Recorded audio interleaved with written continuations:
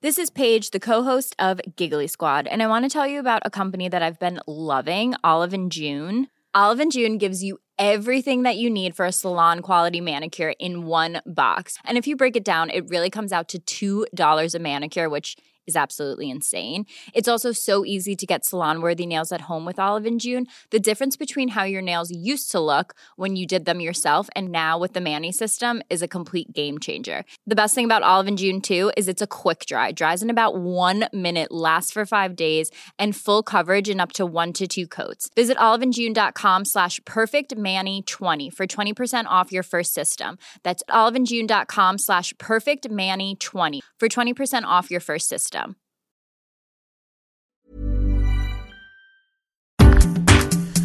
In Japan, Shinzo Abe is stepping aside, citing ill health. The big question for Japan is, who's going to replace him, and will they continue on the same economic agenda he started to try and tackle the country's struggling economic growth and deflation? Many argue his policies haven't worked, but the question is, would the alternative have been even worse for the country? It's surely not a time for more fiscal control and, dare I say it, austerity. That's today on the Debunking Economics podcast with Professor Steve Keen. I'm Phil Dobbie. Welcome along. So, Steve, we've all got to, I guess, to get used to the idea that we've had this massive drop in GDP from the coronavirus. And the big question we've all got now is what's going to happen next? Do we all become like Japan, where, of course, you know, they're used to low GDP. GDP growth has been trickling around 1% or less for the last decade. And in fact, the decade before that, they're calling it the lost decades for Japan. But if you take those 2 decades and then go back to the 1980s, you've got this long period of virtually zero inflation. In fact, periods of deflation. And the answer to that from Shinzo Abe, of course, particularly to tackle that deflation, was a 3-pronged approach: monetary easing. In other words, very low interest rates from the Bank of Japan, along with introducing quantitative easing before it became fashionable, fiscal stimulus from the government, and structural reforms. Those 3 prongs are what became known as Abenomics. Now, that pretty much sounds like what every country is now doing, isn't it? Because, the similar 3-pronged approach, which is interesting because it hasn't really worked for Japan, has it? So what makes people think it's going to work now? Well, it's worked for Japan in the sense that what they had beforehand was immense level of stagnation, and after a period of about 20, it's not actually a lost decade, it's almost like a lost quarter century. But in the final period of that lost quarter century, it has started to get some growth. But it's nonetheless, the economy hasn't died. And if you look at what's gone on, it's been non-stop deficit spending.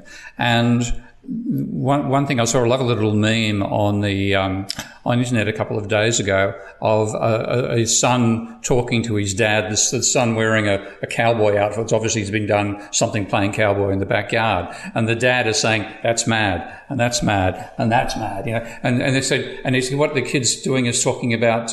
Well, if you have runaway government spending, you're going to have runaway inflation. And the dad says, "Japan." I said, "But if you do it for that long, you're going to lose control of your currency." Japan. And I think that Japan confounds everything about the mainstream expectations. So is it a good argument in favour of modern monetary theory then? Apart from the fact, obviously, they haven't totally embraced it, though, have they? Because they've still got this expectation that they're paying it back. In fact, 22% of the government spending goes back on paying interest payments. If they just didn't do that... That's inevitable, and this is the funny thing, because I mean we talked a bit about the mechanics of this, and we'll do more obviously as the coming months on the mechanics of how the government actually finances itself. But if you think about I'll go back and give you the data here, and this is the quite fascinating thing. Of course, this data ignores the data that I focus upon, which is absolutely critical, but I'll ignore it for the meantime. And if you go back to 1980, let me check out the data here, 87, the Japanese government debt peaked at 64% of GDP. Absolutely terrifying.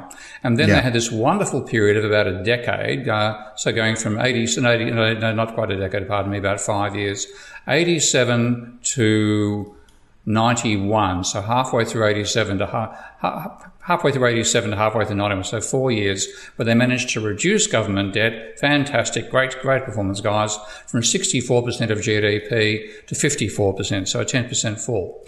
Since then, it has gone from 54% of GDP to its current level of 218% of GDP. Now, if you're a mainstream thinker, you're going to say, oh, runaway inflation, Japan, because you take a look at the numbers and the CPI, just look at the inflation rate over that period. We're going back to the highest rate of inflation Japan has had in the last 40 years. And trust my program to decide not to work on me all of a sudden. Hang on a second. Well, while it's coming back, while you're yelling obscenities at your machine, I mean, the other way of looking at it as well is you look at what the Bank of Japan is holding in assets, and that's gone from 2010, 120 trillion yen in assets, up to now 578, just before the coronavirus. So it'll be worse now, 578 trillion.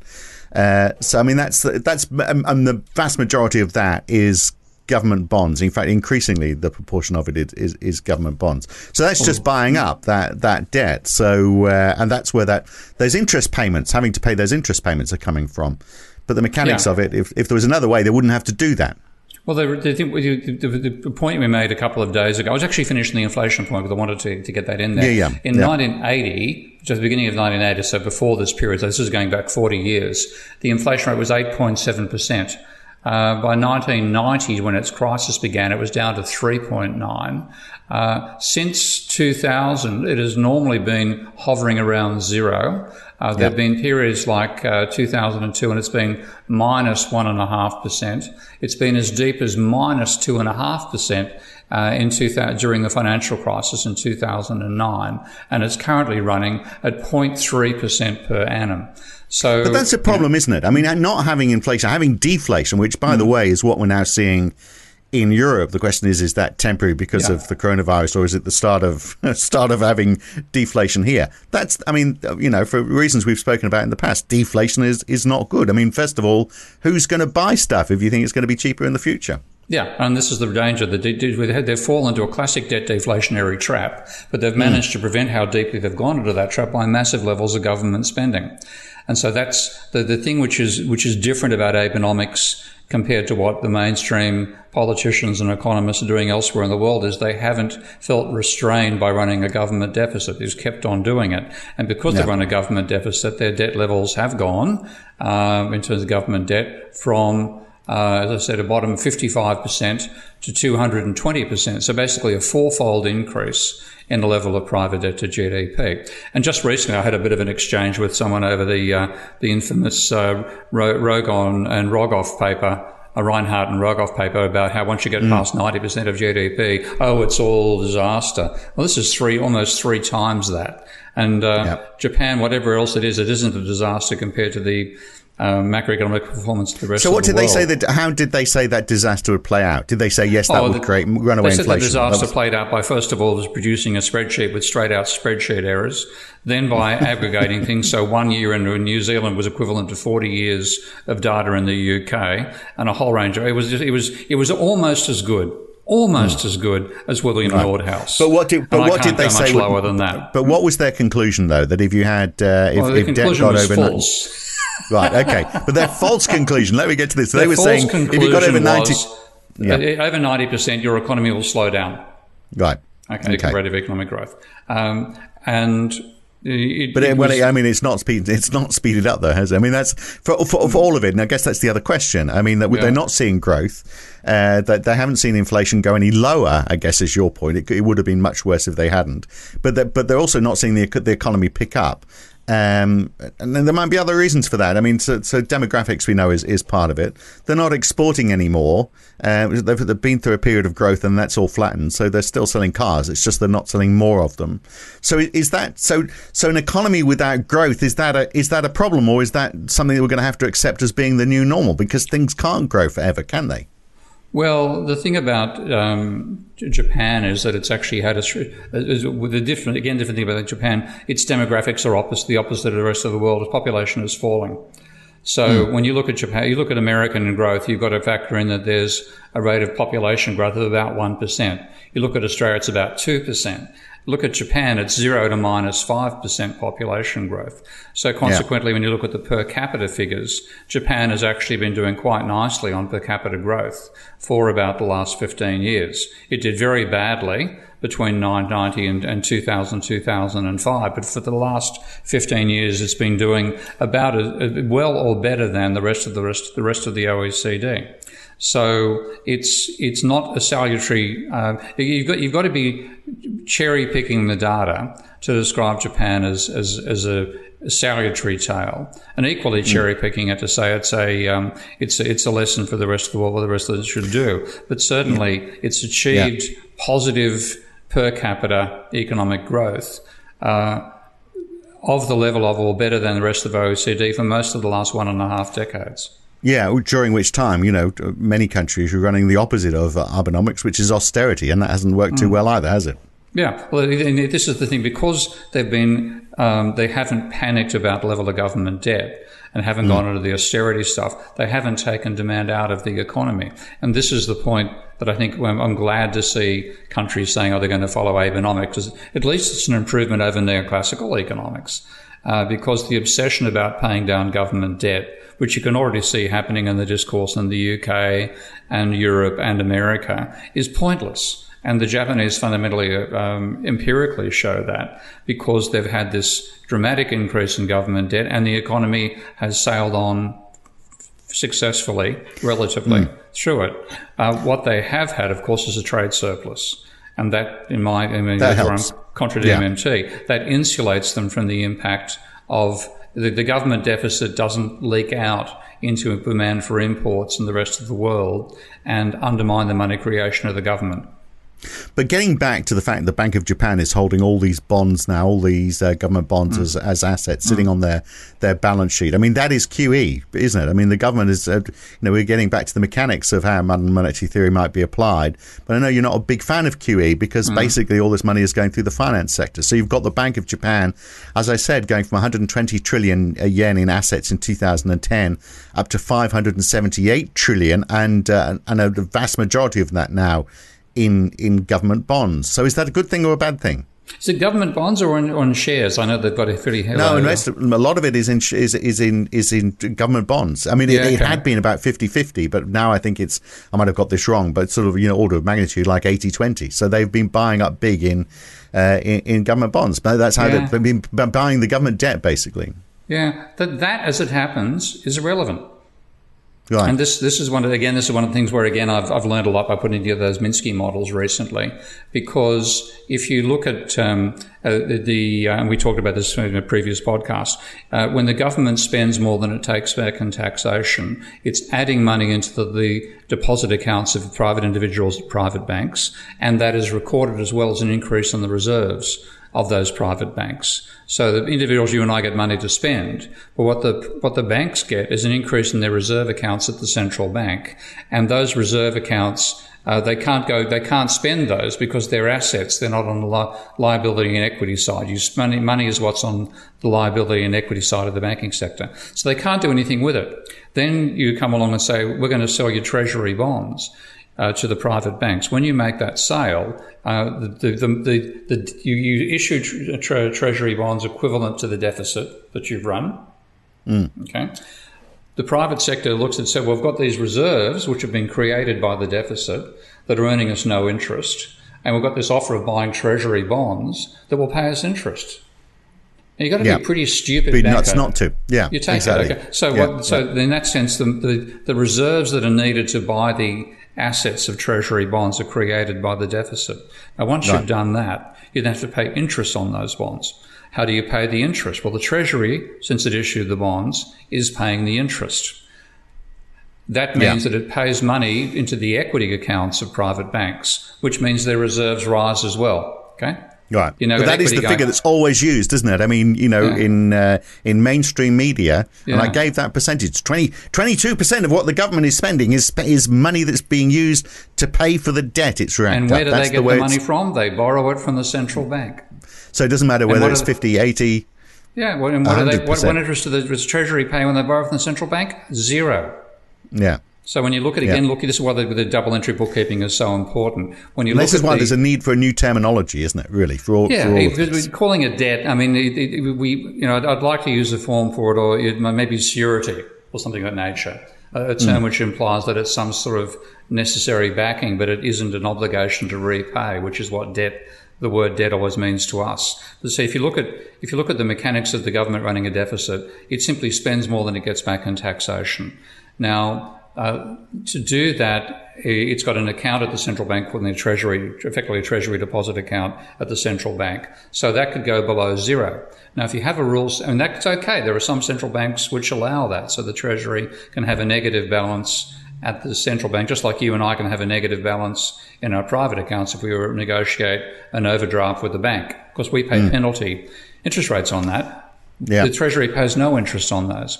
So if you require the balance has to be zero, which is most countries do that, you must have a non-negative balance in the Treasury account at the central bank, then the Treasury is obliged to issue bonds. When it issues those bonds, because the reserves have already created the money, the deficits created the reserves for the banking sector snaps them up. The money is transferred from the reserve accounts of the private banks to the Treasury deposit account, keeping it at or above zero. So that's the function there. Now, once you've done it, you've got the debt, you've got to pay the interest. And that's where, looking again at the double entry bookkeeping, the interest is an income of the banking sector. So that goes on the banking sector's equity, the finance sector's equity. That also increases their reserves. Right. And then when the banks themselves spend in the broader economy, that money then transfers out of the bank's accounts into our private accounts. So the interest that government is paying is part of the money creation process. Right. So you're doing two things. By borrowing from the central bank on which it pays zero interest. Right. So what you're saying is you're doing two things at the same time then. In a way, the government is able to spend because it's got a bigger budget. And on the other side, because you've got more reserves sitting in banks can lend out more as well. Yeah, well, that's right. The banks themselves, or the bank would lend out the reserves. Oh, hang on, mate. Quick slip there. You were caught live on TV. Sorry.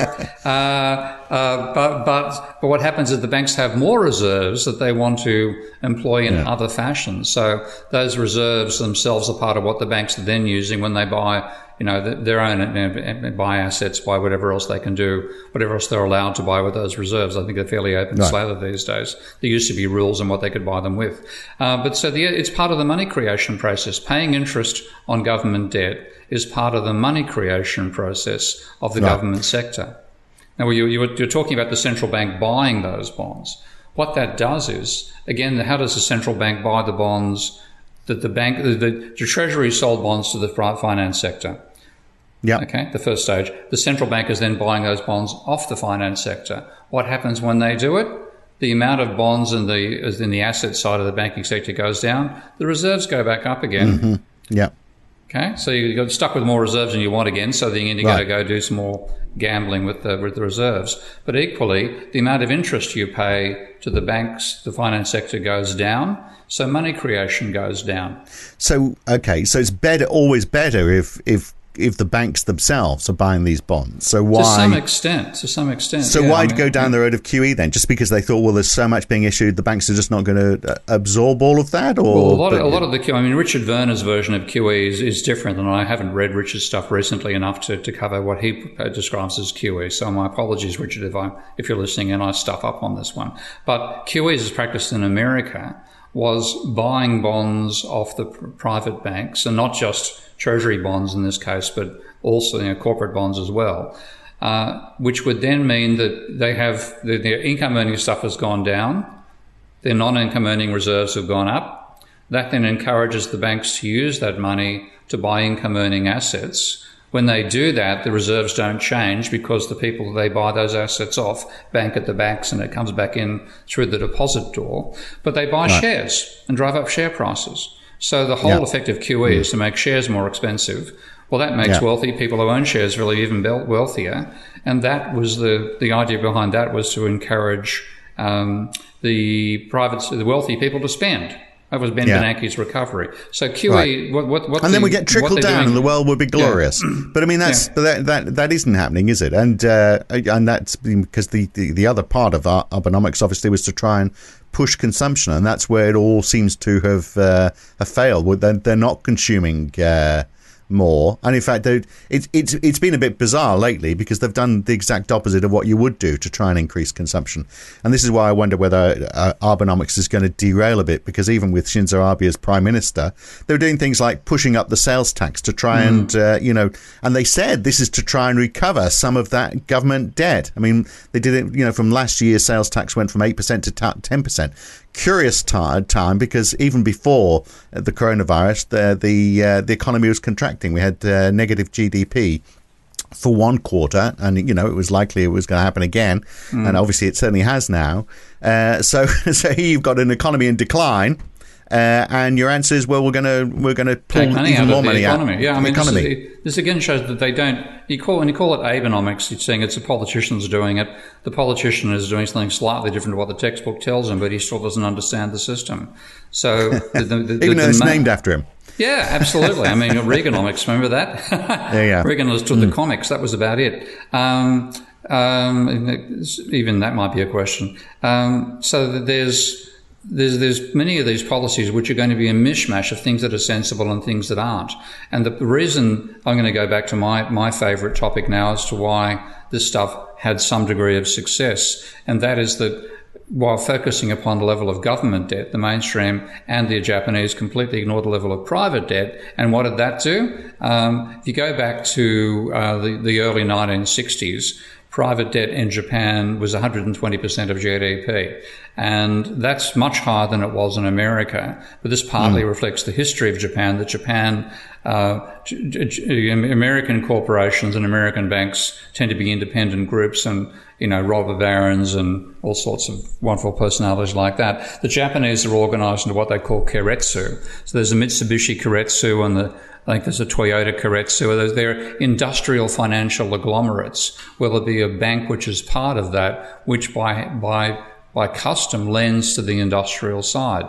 So rather than needing equity finance, a lot of investment in Japan is debt financed, but it's debt financed by a bank, which is part of the overall group. So it's not debt finance the usual way we think about it. But that reached 120% of GDP and flatlined. It rose from 120 to 140% in the mid-70s and then flatlined there until 1980. And that is, have you ever heard of, what the Japanese call the 1980s? No. The bubble economy. Right, okay. Quite literally. What you then had was this huge stock market bubble and real estate bubble, and the level of private debt went from 140% of GDP to 220%. So they were like the forewarning that we all ignored then. Absolutely a forewarning. Again, Japan, because the data screams actually that this is what's causing the trouble. So private debt in the 80s, and they're still paying for it now. A high level of private debt in the 80s, they're still paying for it now.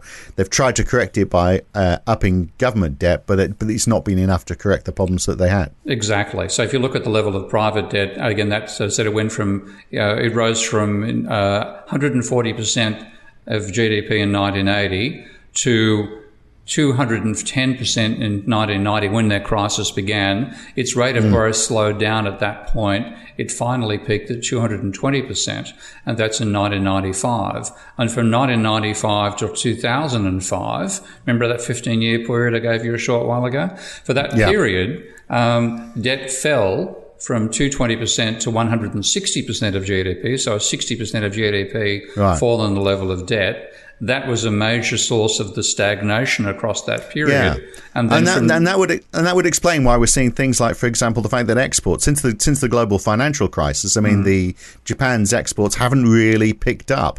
They were rising up to that point. They pretty much have plateaued. It's almost as though they've lost that innovative edge which has carried the country forward, and that'll be because of this fear of investing too much because of what went before. Yeah, I mean, in fact, if you ever see the old movie The Rising Sun?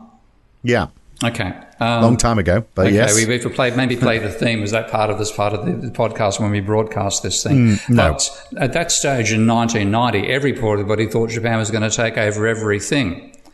Okay. You had what was the main form of that we do with China now? Pardon? Now, like we do right. with China. That's right. But the main, if you had a musical machine, what was it? Let's see, they're testing how old you are here. Well, a jukebox or portable music machine. What was the portable?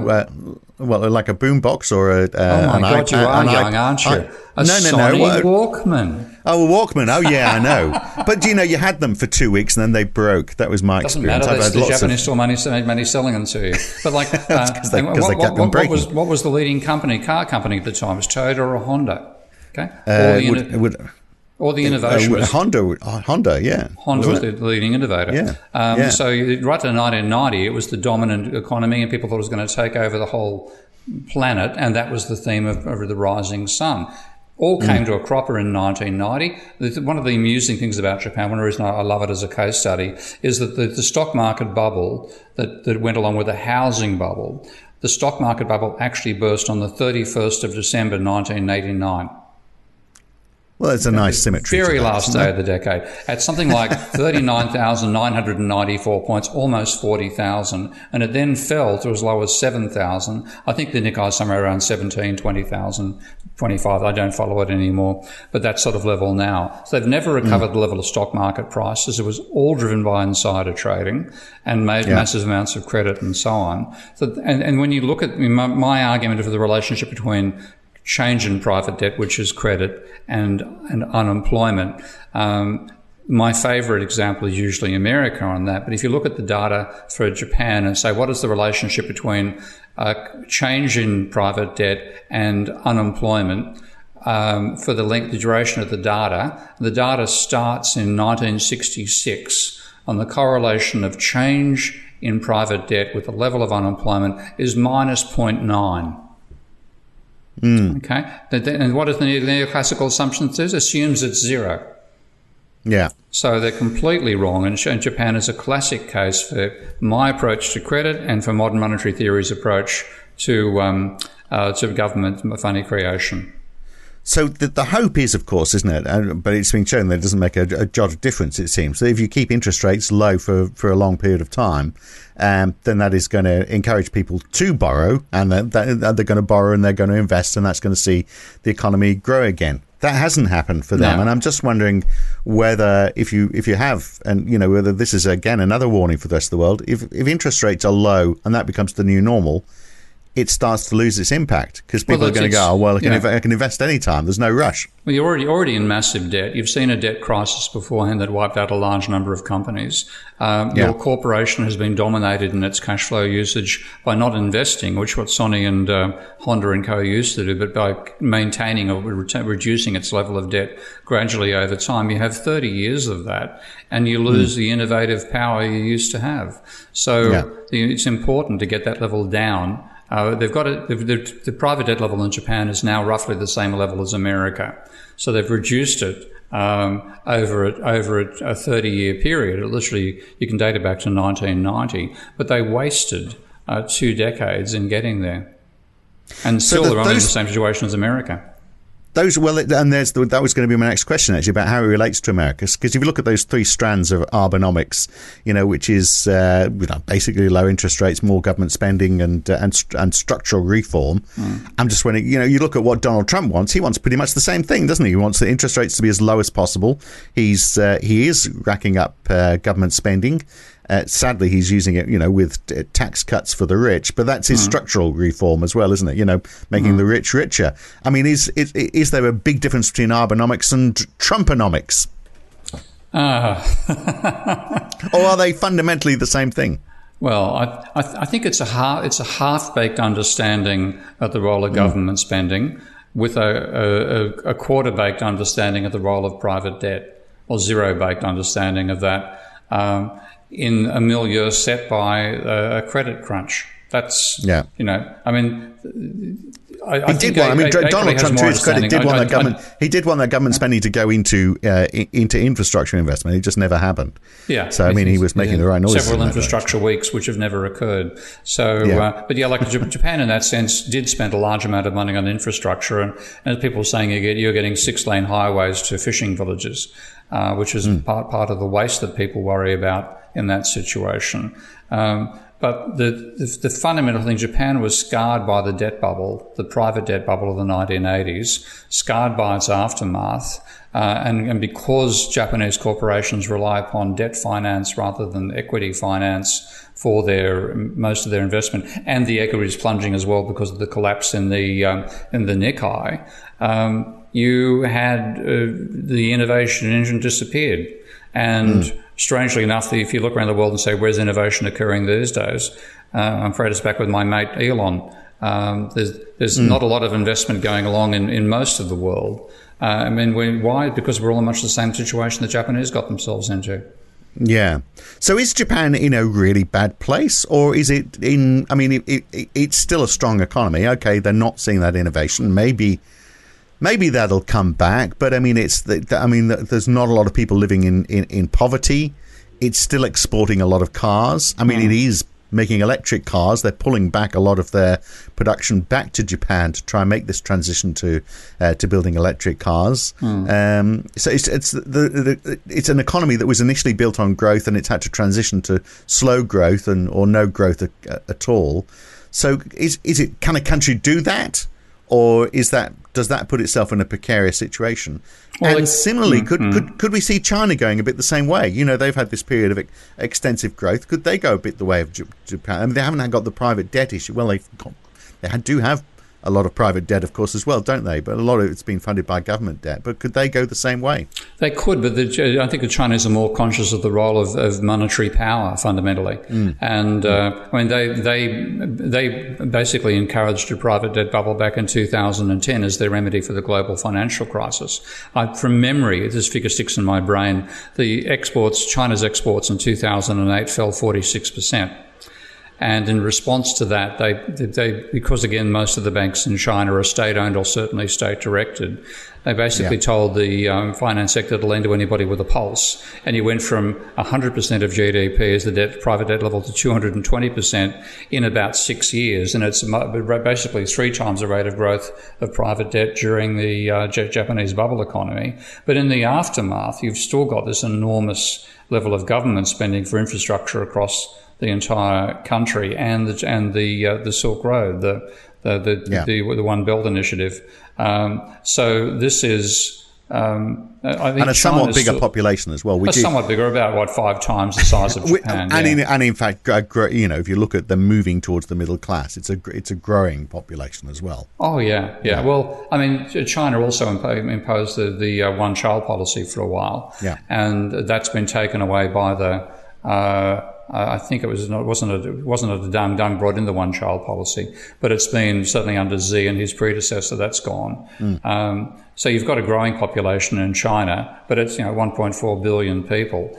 I think that may well go into reverse at some point as well. But Japan has got a negative demographic and is still, in terms of per capita living standards, has improved for the last 1.5 decades. Yeah.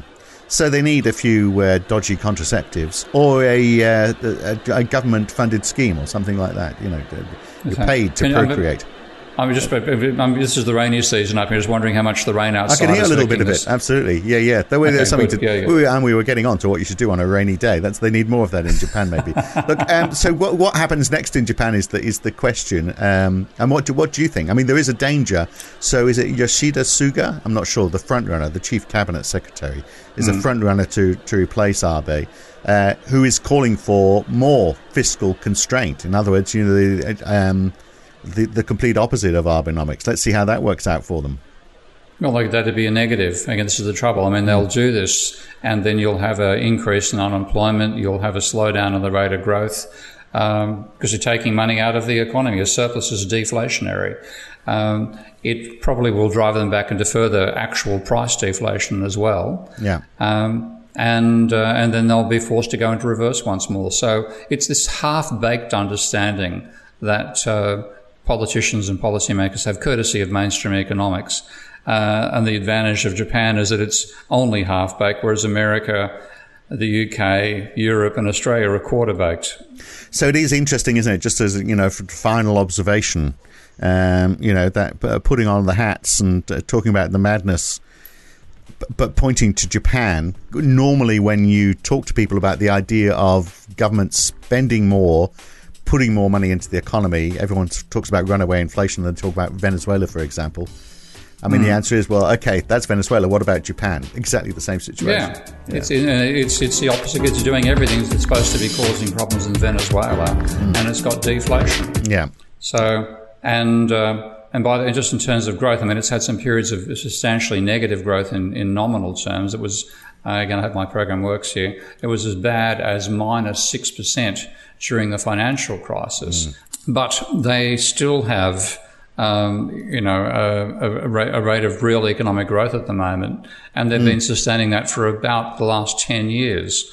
So, all the lessons people take and say, oh, don't let government debt get too high. What is the level of Japan? 4 times the level of Maastricht. Don't have large deficits. They've got 2 to 3 times the level of Maastricht.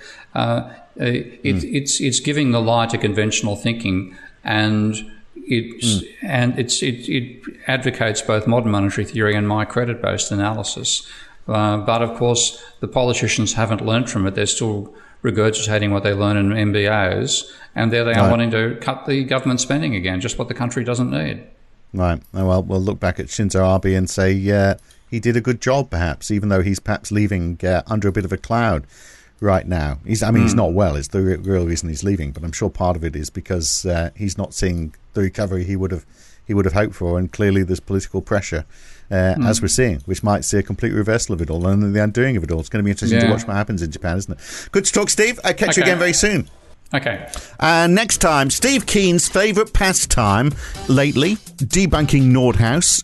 Just how much has Nordhaus's climate change work really driven us off the agenda of climate change?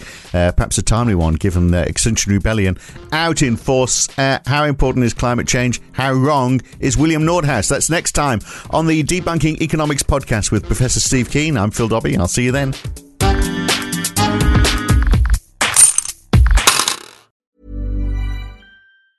Normally, being a little extra can be a bit much, but when it comes to healthcare, it pays to be extra.